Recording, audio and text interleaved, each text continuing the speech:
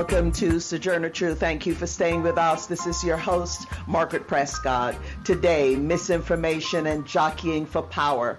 The latest on the situation in Haiti and the U.S. response following the assassination of Haiti's President Jovenel Moïse. Our guest is journalist and Haiti expert Kevin Pina. Let us go to a clip now to hear from another Haiti expert, Pierre Leboisier, giving us some context of the situation on the ground in Haiti in the lead up to the assassination. Our brothers and sisters in Haiti have been denied since our foremothers and forefathers were kidnapped in Africa and forced into slavery. Our people have never stopped struggling as human beings, demanding their right to life, liberty, and pursuit of happiness. Meaning what? Food, clean water, education, the right to live, the right to enjoy the fruit of their labor, not just to labor for somebody to make a plantation owner rich. And I know people here can relate to that because you fought your way out of slavery too, just like the people, the Africans in Haiti. We are one people. The boat just made many stops. We could be related. We could be kin.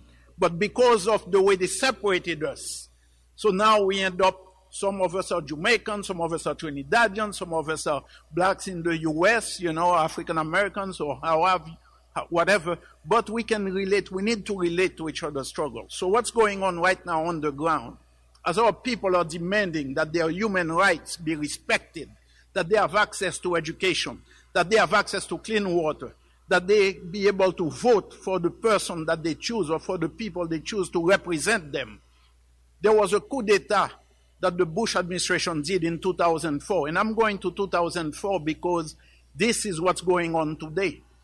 So the people never accepted the coup d'etat. Over 10,000 people were murdered during that period.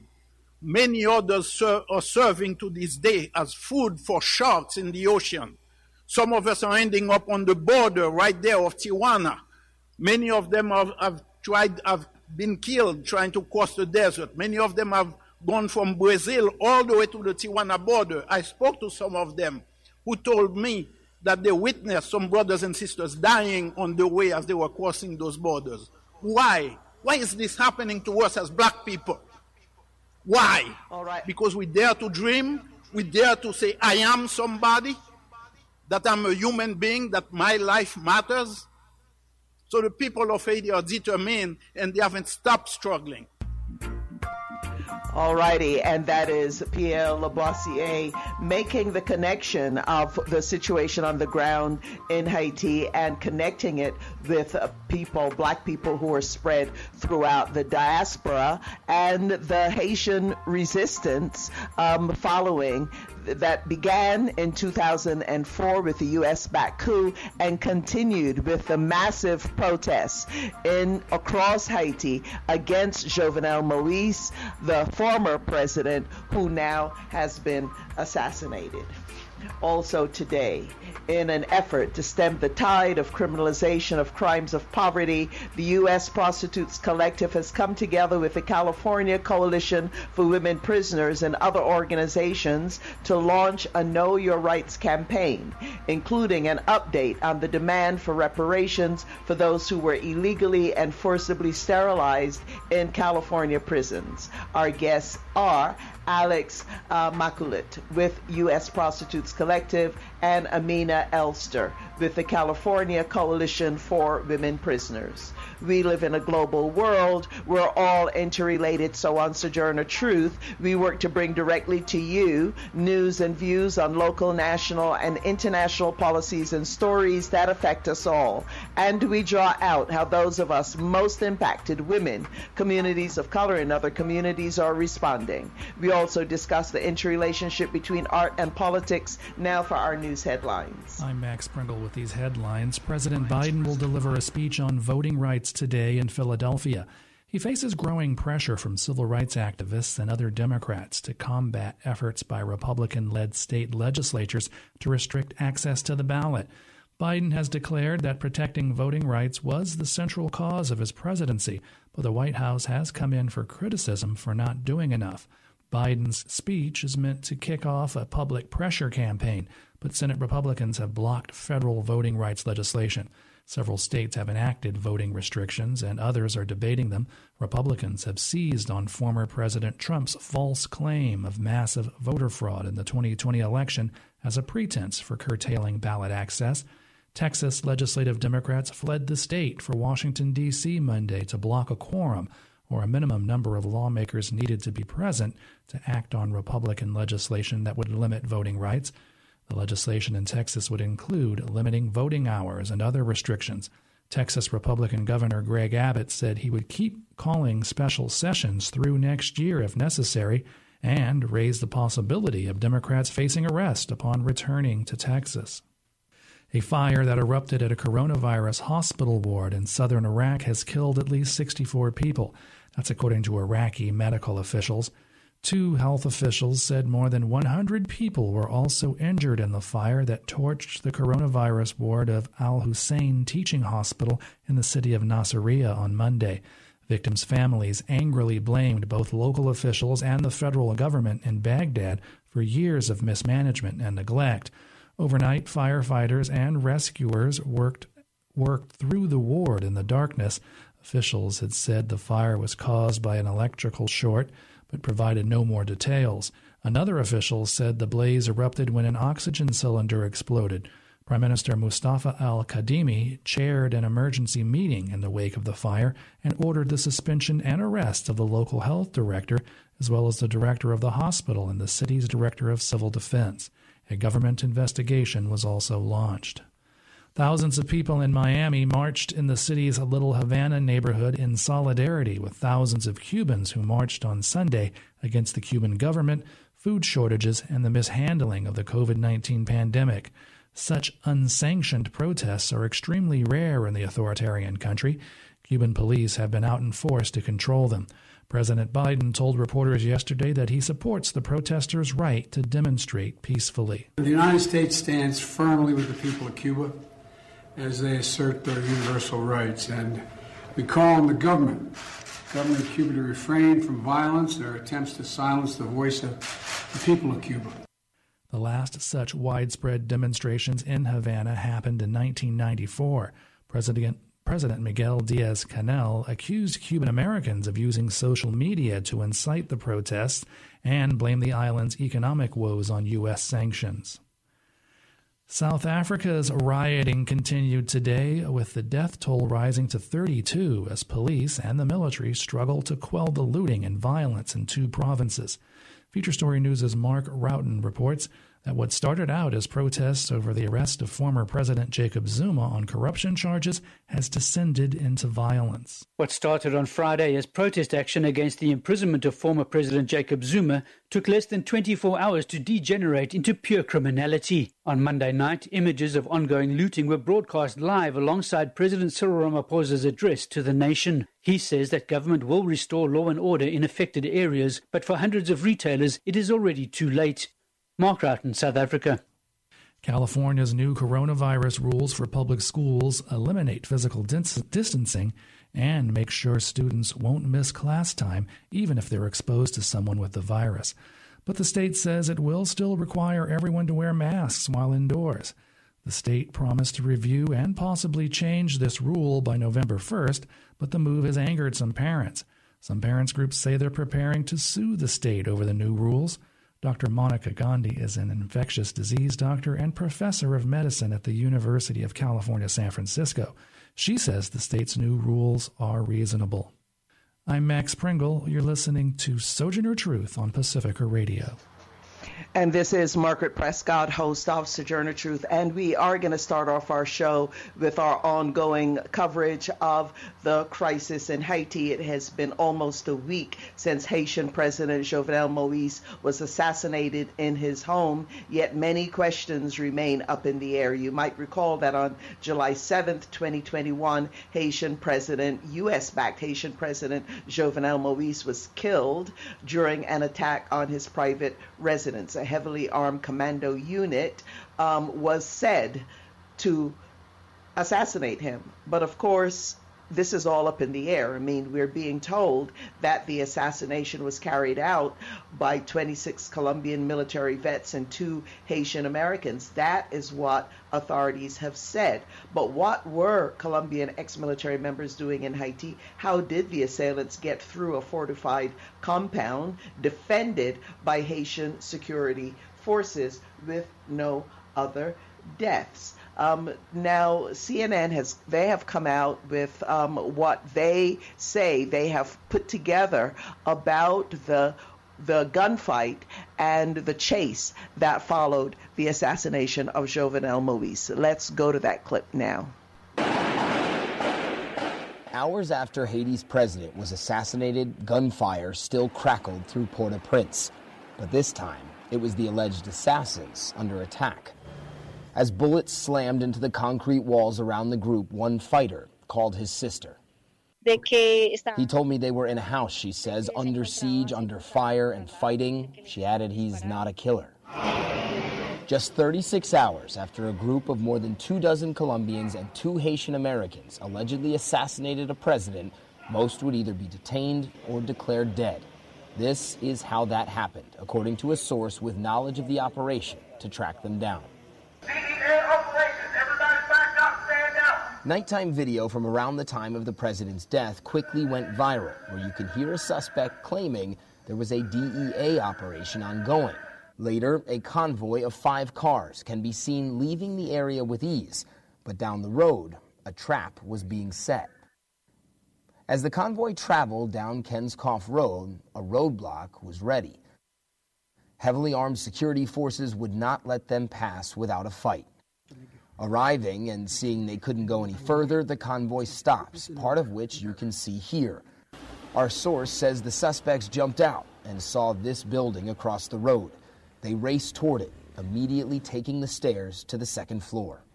It's in this building that these alleged mercenaries will begin defending themselves. But at the same moment they're coming in here, according to our source, Haitian security forces are making a crucial decision. They know that these alleged attackers have limited food, water, ammunition, and no power. So they essentially decide to wait them out. About 12 hours later, after baking in 90-plus degree Haitian heat, authorities throw tear gas in front of the building. It's enough to force negotiations, and the Colombians inside eventually send out 4 people, including this man, one of 2 Haitian Americans whom authorities have detained. He's joined by the other Haitian American and 2 Haitian hostages, a pair of police officers who were at the president's house.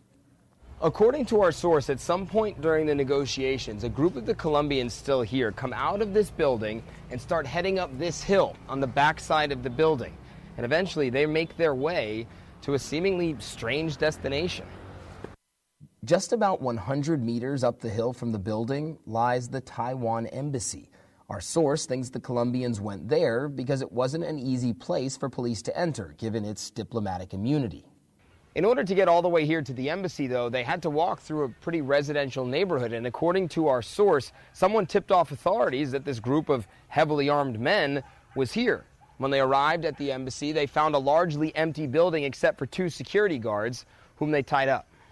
Security forces quickly surrounded the embassy and then turned their attention back to the building below, where they believed a few suspects remained. It was time to go in. A small assault team went in on the ground floor and were met with fierce fire that you can hear from the handful of Colombians that were still inside. The hour-long firefight shattered windows, scarred concrete ceilings and walls, and in the end, the government says at least 3 Colombians died in the fighting. The next day, with Taiwan's permission, authorities went into the embassy. Our source says authorities checked CCTV cameras and found nearly a dozen Colombians in a room who ended up giving up without more fighting. Nearly a half dozen still haven't been found. Matt Rivers, CNN, Port-au-Prince, Haiti. Well, let's welcome Kevin Pina, who is a journalist, filmmaker, educator. He is also serves as a country expert on Haiti, and he lived in Haiti for about a decade or so, but he serves as a country expert on Haiti for the Varieties of Democracy Project, sponsored by the University of Notre Dame Center for Research Computing and the University of Gothenburg Department of Political Science and the Helen Kellogg Institute for International Studies. And he also is heard on our sister station in Berkeley, KPFA. Kevin Pina, welcome back. Thanks, Margaret. Good morning. Okay, so Kevin, it seems as though we know that on Sunday, July 11th, Haitian authorities said they had arrested a Miami-based Haitian-born doctor that they describe as a central figure in the assassination. The prime minister, whose legitimacy is being questioned all around, he has declared a state of siege and has asked the United States for military help. And meanwhile, officials from multiple U.S. agencies are joining the investigation into the assassination, and a senior Biden administration official confirmed that a technical team was being sent to the Caribbean nation, and that includes representatives from the National Security Council, the State Department, the Department of Justice, and the Department of Homeland Security. So you can imagine all of the fears that causes. But Kevin, let's start to break this down, because the media worldwide have accepted this story of these commandos, many of whom were Colombian, who went in to Moise's compound and assassinated him. A lot of questions about that story on the ground. Kevin, what are you hearing? Well, first of all, to hear CNN try to describe the Haitian police, bend over backwards and try to describe the Haitian police as being professional in any way, it's just laughable and absurd. This is the same police department that's lost control of the country.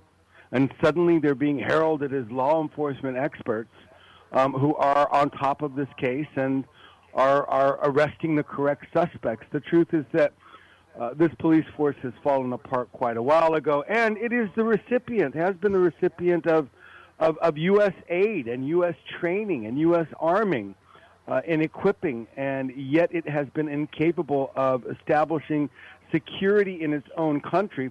And certainly there are many, many questions to be answered, not about how that convoy of 5 cars got back down the road after the president was killed, but how they got up the road in the first place. Somebody had to, because it's La Boule, it's known as Route de Kinskov, La Boule, I know it well. I used to live there. It's a single narrow road in and out. There's always security at the bottom of the hill since Jovenel Moïse took up residence in Pellerin 5, Pellerin 5 in that area. Always a USGPN, Palo Security Unit, and always a CMO unit, a SWAT unit. Those guys had to have passed that unit. Somebody gave them the okay to get up that hill. Again, one road in, one road out. They had to go past security at the bottom of the hill. So that question remains unanswered at this point. But more importantly, yesterday I was speaking with a businessman in Haiti who's very close to a lot of the people who are connected to the center of this politically and in this so-called conspiracy. And really his statement was, you cannot throw a rock anywhere near this story without hitting a confidential informant of either the FBI, the DEA, or the CIA. That, in fact, they knew who Sanon was, the man who's being accused now of the mastermind behind this, Dr. Christian Emmanuel Sanon. He was well known by at least 2 U.S. government agencies for the past 12 months. He's been discussed among them. They've received phone calls from this particular businessman who actually called and asked about him, gave sort of a character reference. So they're very, very well aware of or have been aware of who Dr. Christian Emmanuel Sanon is for quite some time.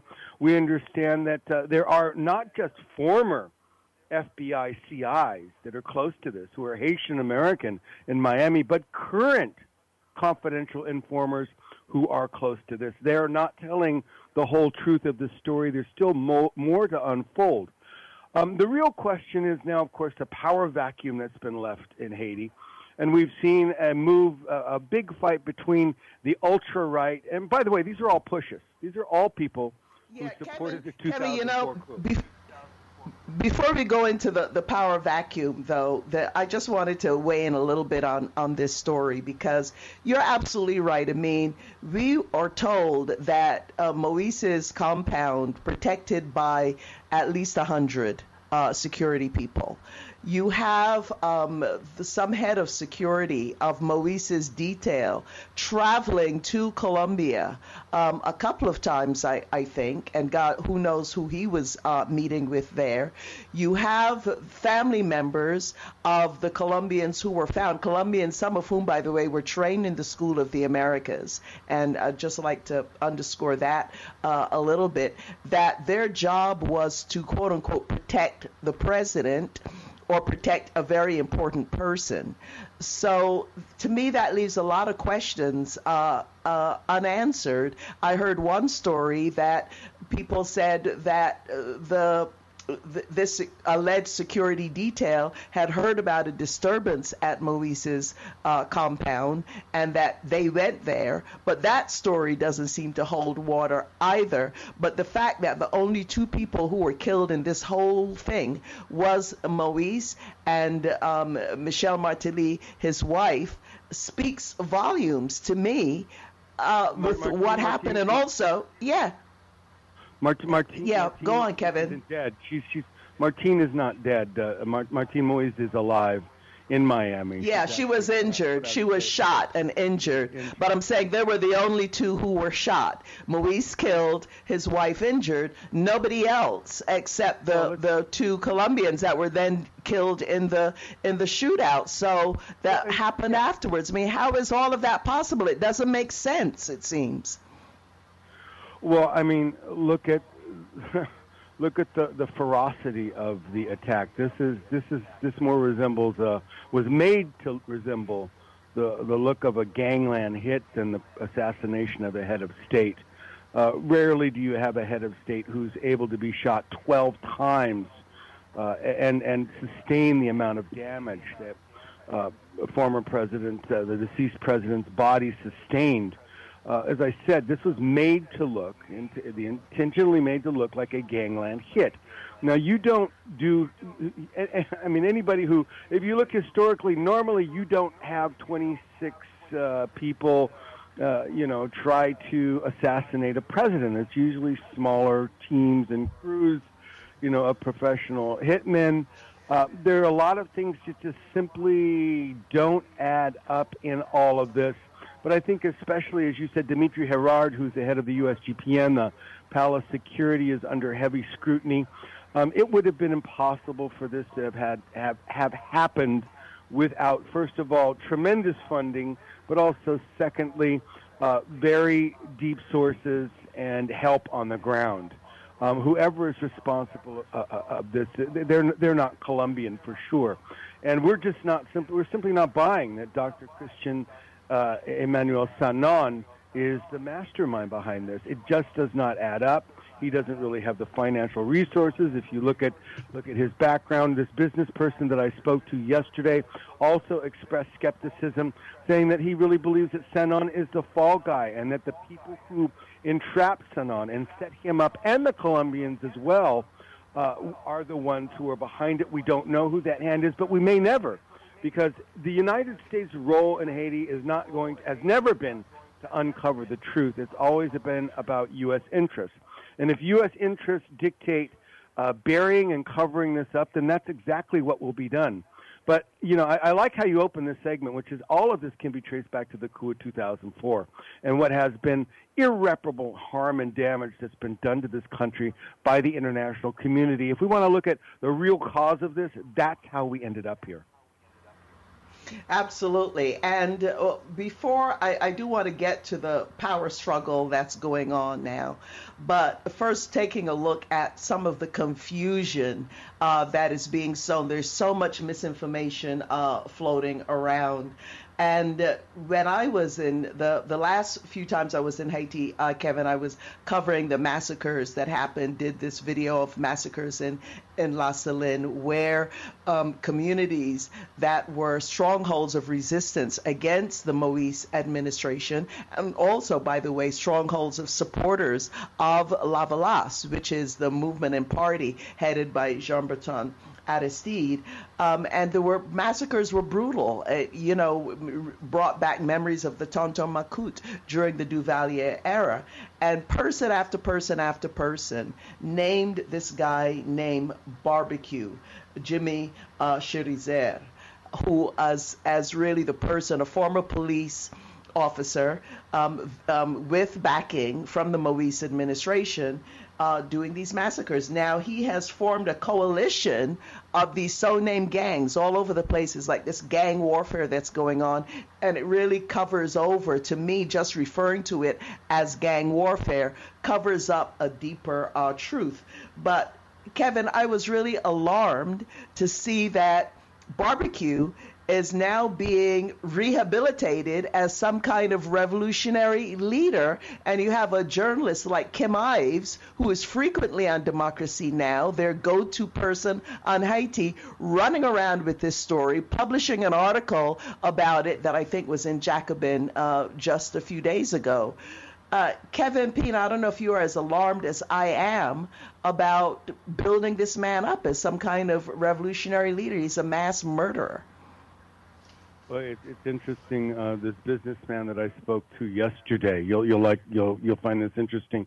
I had asked him about what he thought about Barbecue and G9, and he had said that when he had first started hearing about him, he was living in the United States, in Florida, and that he had actually spoken to a member of the NSC, and this is a member of the NSC who also was very well aware of who Christian Emmanuel Sanon was.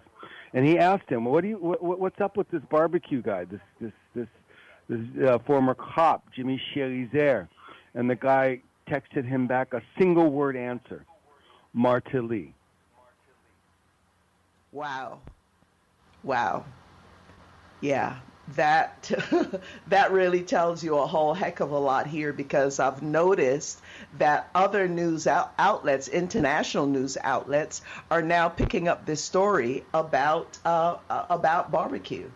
And anyway, so this is to be continued. But that, I always warn our listeners that we really have to be careful whose voices we listen to in terms of what's happening on the ground in Haiti, because there's so many COINTELPRO operations. There is so much at stake, it seems, since the revolution of 1804, Kevin.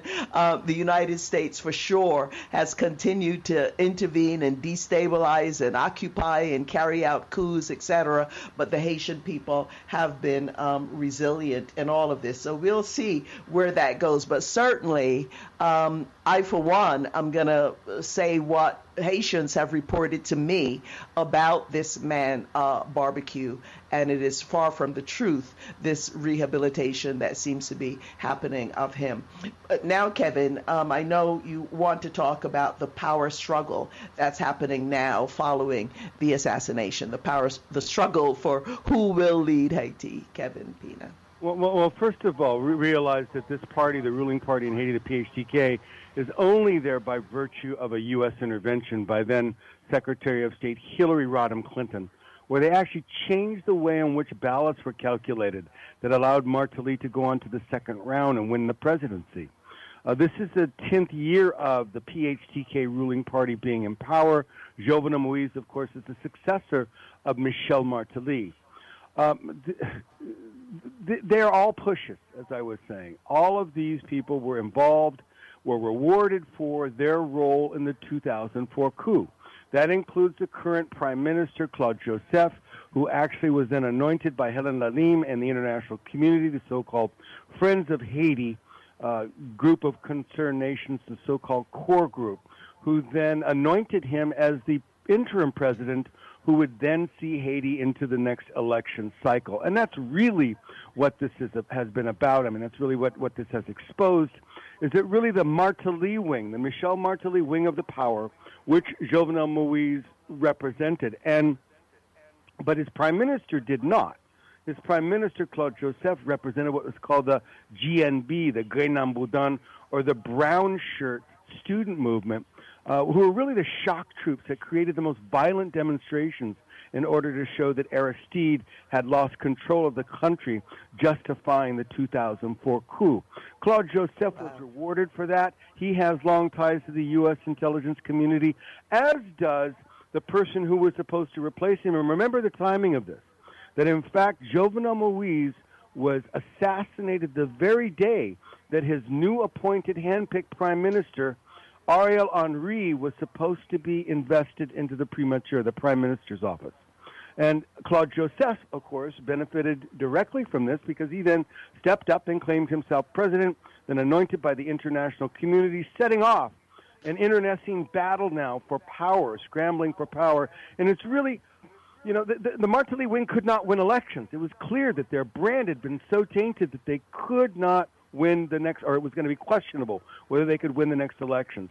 If that's the case, and their stranglehold over the elections, and their most nations called them selections, was weakened, it really opened the door for reemergence of Famille Lavalas again, because they are poised to win elections should there ever be real free and fair elections in that country.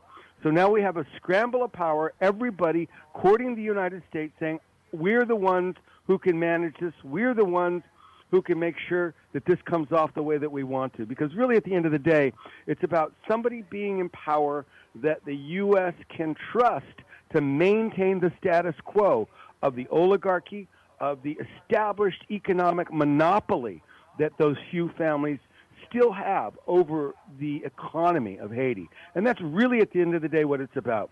Who is the U.S. going to anoint to be sure that they take those next elections and continue the status quo of the elite, the oligarchy, and U.S. proxies, if you will, inside of Haiti? U.S. proxies, indeed, and you know, Kevin, I always think that there isn't a whole lot that happens on the ground in Haiti, politically or economically, that the United States doesn't have a hand in, if not directly, indirectly, or somehow allowing it to happen. And this issue of elections, you know, that's been really contentious. One was that Moïse was trying to redo the Constitution, the Haitian Constitution, and basically bring back the Duvalieres Constitution that the movement had managed to get rid of. But you're right about the thing about elections, because from the OAS, the Organization of American States, the U.S., the Biden administration, everybody had been pushing elections to happen, and the movement on the ground were saying this is not feasible, it is not possible. First of all, Moïse had packed to the Electoral Council, which was a problem in and of itself, but given the level of violence and uprising, etc., happening there, it just was impossible. And the people were asking for a period, a kind of a transitional period where members, various representatives from the opposition would come together to work towards a government, a kind of a good governance structure. And it was only at that point that they could think about elections. So it seems to me now that with the assassination that has happened and the crisis on the ground where there isn't a constitutional guide for how to resolve this, with this Claude Joseph, Duvalieres himself, being in charge, that there are a lot of forces that would do anything, it seems to me, other than Famille Lavalas being back in power. There's so much. I mean, Lavalas isn't mentioned hardly ever in the mainstream press, but everybody that knows Haiti knows very well the popularity and strength of Famille Lavalas on the ground, and how the United States, the OAS, the core group, sees a threat of Famille Lavalas getting back into power. Kevin Pina. Well, absolutely, and that's the point. And if we, July the 15th is Aristide's birthday, we'll see if there are going to be celebrations. You know that the police now have banned all protests and all demonstrations. There was one that was called for today. We're going to see if I'm going to check in with that very shortly in the streets and see what's going on there. But the country is basically right now, I got to tell you, there are already U.S. troops in Haiti. And there are certainly U.S. troops in the Dominican Republic poised to come over the border should they be deemed necessary by the Pentagon. We know that the Haitian government, Claude Joseph's government, has already asked for U.S. military assistance on the ground. All of this, of course, again, is ostensibly to restore democracy, but isn't that exactly what the international community said it was doing when it overthrew Aristide in 2004? And we really have to ask ourselves, has U.S. intervention, has international intervention done more harm than good in Haiti? And I think that anybody who's honest about that would say that it's done more harm, that in fact the very institutions that they said they were going to rebuild in the name of democracy are today so weakened and at the core of the inability of the popular movement to address and redress the endemic corruption that now marks the current ruling party. Again, a ruling party that was put directly into office by the United States government, could only stay in office and stay in power by virtue of support of the international community led by the United States. They have a direct responsibility for what's going on the ground, and really the only solution is get the hell out of Haiti. Let things take their proper course. There is a popular movement, there is a democratic movement that's vibrant in that country, that includes and is often led by Fami Lavalas in the streets. There are, of course, other sectors of the opposition that should be at the table, but really there needs to be a pause button put on all this, and the PHTK corrupt ruling party put out of power and a government of national consensus that can lead and rebuild Haitian institutions. Take a year or two, which is the proposal that Fami Lavalas has put forward called Sali Public. Take a year or two, put a pause on it, rebuild those institutions, have Haitians come together in dialogue, different forces at the table in order to decide what is best for their future, what is best for the majority of their citizens, without U.S. interference, without interference of the international community. Right. Well, on that note, Kevin, we will be calling on you again, and we will be continuing to follow this story. For people who want to follow you, you are so involved with the situation on the ground, and on Twitter, you have so much information. Give us the Twitter handle where people could find your work, Kevin Pina. It's the @ Haiti Infoproj, HAITI-INFOPROJ. Right. Thank you so much for your work, Kevin Pina, and you stay well and safe. Thank you for joining us. All righty. And this is Margaret Prescott, host of Sojourner Truth. For those of you who also want to find out more about what's happening on the ground, as I said, you've got journalists,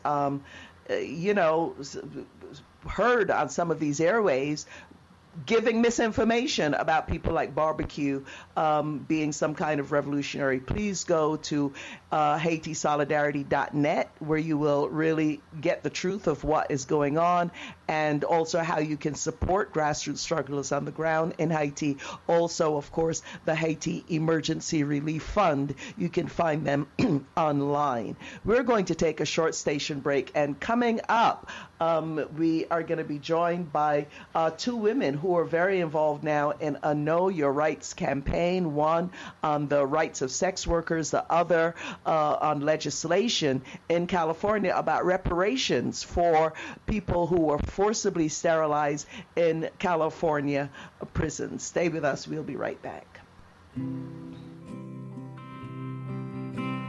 Mama, dear mama, look in yonder tree.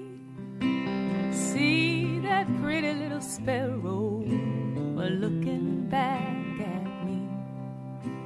She can soar above the clouds, way up in the sky. She can fly away from here. Why can't I? Daughter, dear daughter, I'll tell you something true. Remember Granny Liza, well, every night she flew. And they tried to keep her down. By Rhiannon Giddens. This is Margaret Prescott, host of Sojourner Truth. Check out our website at SoTrueRadio.org. And if you're a member of Facebook, you can like and friend us on Facebook. Our handle on Instagram and Twitter at So True Radio, and we are heard nationwide and worldwide on SoundCloud. And today I'd like to give a shout out to our SoundCloud listeners in the San Francisco Bay Area, and internationally. I would like to give a shout out to our SoundCloud listeners in Puerto Rico. This is Margaret Prescott, host of Sojourner Truth. I'd now like to go on to this next story. The U.S. Prostitutes Collective, a multiracial network of women who work or have worked in different areas of the sex industry, are launching a new Know Your Rights campaign booklet. They have come together with other organizations to launch this, and we're going to hear about that today and why they are doing it. And also, we know that women are some of the fastest growing population of people going to prison. Percentage-wise, the majority of prisoners in the United States are still men. Of course, the U.S. having the largest population of incarcerated people globally anywhere else in the world. But increasingly, we're finding that single mothers are the fastest growing population of people going to prison, a number of them going in for so-called crimes of poverty, some, of course, who are caught up in the drug and opioid epidemic.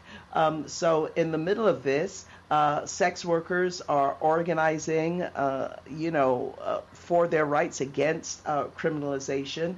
And also, there is pushback in prisons across the United States. People have been forcibly sterilized against their will. You got it. That's right. It's like eugenics, right? They were forcibly sterilized, a permanent procedure to prevent pregnancy. And people have been organizing against this. And there's now a bill in California awaiting signature from the governor that would pay reparations for those who have been victims of this practice. What I'd like to do now is I'd like to welcome our guests here. I'd like to welcome first Alex Makulit, who is an organizer with U.S. Prostitutes Collective. They is based in the Bay Area. Alex is active in the movement to decriminalize sex work and to demand protections for sex workers against poverty. Alex, thank you for joining us. Hi, thank you for having me, Margaret. Okay, I'd also like to welcome Amina Elster, Campaign and Policy Coordinator with the California Coalition for Women Prisoners, where she leads its campaign to end coercive sterilization practices in women's prisons. Amina's motivation to achieve racial and gender justice is rooted in her own lived experience as a Black formerly incarcerated woman and navigating the intersections of those identities. Amina, thank you for joining us. Thank you for having me, Margaret. Okay, so Alex, let's start with you and tell us about the launch of this public information campaign that's coming up and why you're doing it. Yes, thank you. So the U.S. Prostitutes Collective, alongside CCWP, HIPS, DC, Legal Action for Women, and several other groups, have been working on a booklet, a Know Your Rights booklet, that highlights all of the work that we've been doing in California and spread across with the intersectional work that we do with people across the globe. And so this booklet is going to highlight some of the protections that we've won for sex workers when reporting violence in California, as well as highlighting a campaign that we collaborated on with formerly incarcerated people to win compensation for sex workers and formerly incarcerated people who have been victims and survivors of rape and other violence. So we have a lot of really amazing victories that we need to share with people, and it's very likely, not likely, it's happening, that the state and the government are not promoting the victories that we have to people. So those that are impacted by the atrocities that they've experienced are not getting any outreach to by the folks that passed the law. So our hope is that this booklet will help strengthen the knowledge that people have, and we can see if the laws that we've passed even work for the people. So, yeah, we're just really excited to be pushing this out. We're doing a launch tomorrow, July 14th at 10 a.m. Pacific time, 1 p.m. Eastern time. That's going to be on Twitter and other social media. And so if you go to the uspros.net website, you'll find all of that wonderful information there, so you can join us for our hard launch tomorrow. And it's just been a really great way for us to collaborate and highlight the work that Amina and CCWP is doing, and highlight our collaborations and the intersections of our work, as we are some of the most marginalized people that are criminalized for surviving, and together we are formerly incarcerated people and those facing incarceration. So, yeah, really excited to do this work, and very hopeful that we will win these bills for reparations and other reparations that are owed to people who have been criminalized. Right, and I've actually seen at least what may be a close to a final draft of the brochure, and I must say it's beautifully done. The way the layout of it, and thanking your team working on this. And also, it's not only been folks in California, but the representatives from HIPS in D.C., a black trans woman, Tamika, who's been part of the planning group as well. Now, Amina, let's go to you, though, on this whole issue of sterilization of women in prisons. First of all, a lot of people think that, well, sterilization is something that happened in the bad old days and that they actually have stopped. We know historically, in terms of black people, the eugenics movement, there was a strong eugenics movement, and the sterilization of black women and black men also coming out of that. But tell us what has been going on in the prisons and the legislation that you all have worked at and where things are with it now, and also why you are part of this effort of this public information campaign with Us Pros. Amina Elster. Yes, absolutely. So, we know that the systems really, they never really go away. They just find a way to recycle themselves or remake themselves. So although the state repealed its eugenics laws in 1979, coerced and forced sterilizations continued in state prisons until the 2010s. So between 2006 and 2010, a state audit revealed that at least 144 people, the majority of Black and Latinx individuals, were illegally sterilized during labor and delivery while in custody in women's prisons. So for the last 4 years, CCWP and some other co-sponsor organizations have tried to pass a legislation for the sterilization compensation bill, which would compensate not only historical eugenic survivors in California, but the more contemporary, which are those that were coerced or forced while in prison, but compensate them for the abuse that the state inflicted on individuals, but to also help educate the public by placing markers at historical sites, because a lot of folks, what we learned is that a lot of folks didn't even realize that this had even happened or that it continues to go on. So AB 1007 is the current legislative bill to pass the reparations program.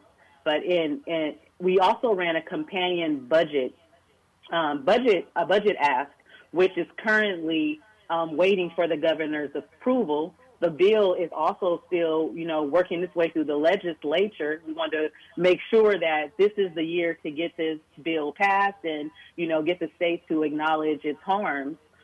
So fingers crossed today, hopefully today is the day the governor signs the budget and, we could really check this victory off. And I'm a part of this group and the Know Your Rights because, like Alex said, the state is not going to, we can't leave it to the state to make sure like the programs are implemented or that folks have the necessary outreach that they need in order to tap into these resources. So it's imperative that we, educate our peers and other individuals who have been criminalized for survival and find themselves in prison, because there's a lot of folks in prison that were sterilized and aren't even aware of it. So the Know Your Rights booklet helps to, educate folks so that they'll know what they are entitled to and how to, tap into those resources, but also, spreading awareness to other people in the public that this stuff is going on and it's not right, and here are ways and here are organizations that can help you kind of navigate and, get the things or the attention or the services and the supports that, folks need.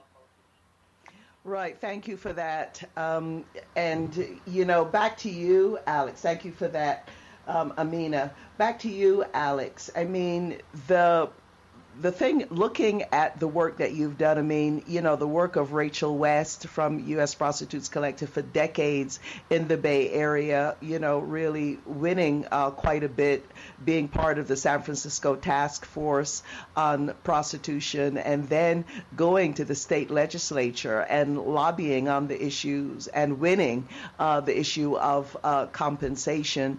And those of us who've been doing the work on the serial murders of Black women in South LA, we certainly want to build on the work that U.S. Prostitutes Collective and all of the other organizations that came on board to win this victory of the right to compensation, to make sure that the families of the serial murder victims are properly compensated in terms of victims' compensation, because we believe that they were not.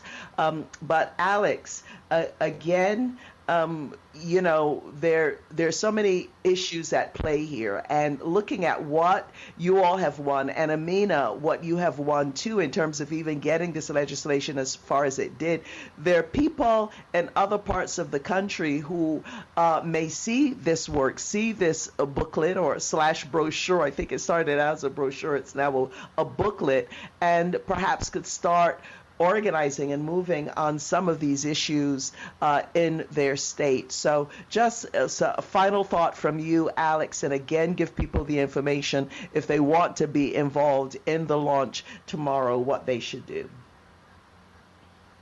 Yeah, thank you, Margaret, and thank you, Amina. So you can go onto our website at uspros.net, and we have all of the information there as well, with sample tweets and hashtags. But tomorrow, 7/14, which is Wednesday, we're going to be on Twitter at 10 a.m. Pacific time, 11 a.m. Mountain time, and 1 p.m. Eastern time.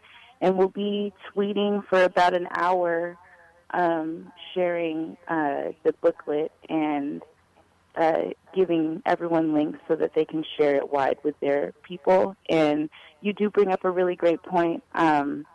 We are really hoping that this booklet will help other people in states across the country and in places across the world, help them pass similar laws so that they can protect sex workers and others in their homes. So. Yeah. Thank you, Alex. 7/14. Yeah. Thank you. All righty. And Amina, for people who want to find out more about your work, about the California Coalition for Women Prisoners, and about this sterilization bill, the compensation for sterilization, what should they do? Yeah, for more information about the sterilization compensation program, you please email info@womenprisoners.org, or you could look up CCWP on the internet, and there's also information on the internet regarding the compensation program. Right. Well, I'm afraid we are out of time. We're going to have to leave it there. For our listeners in D.C., by the way, HIPS D.C., they were part of the planning group for this, so there's a way in which it was already had a kind of a national scope.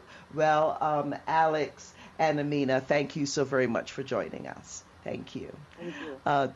Today's show produced by me, that's Margaret Prescott, our audio engineer. I'd like to thank Gary Baca. I'd like to thank our assistant producer, Romero Funes. If you would like a copy of today's show, please contact the Pacifica Radio Archives at 1-800-735-0230 or go online to pacificaradioarchives.org. Thank you for listening. This is your host, Margaret Prescott, and you all, please stay safe.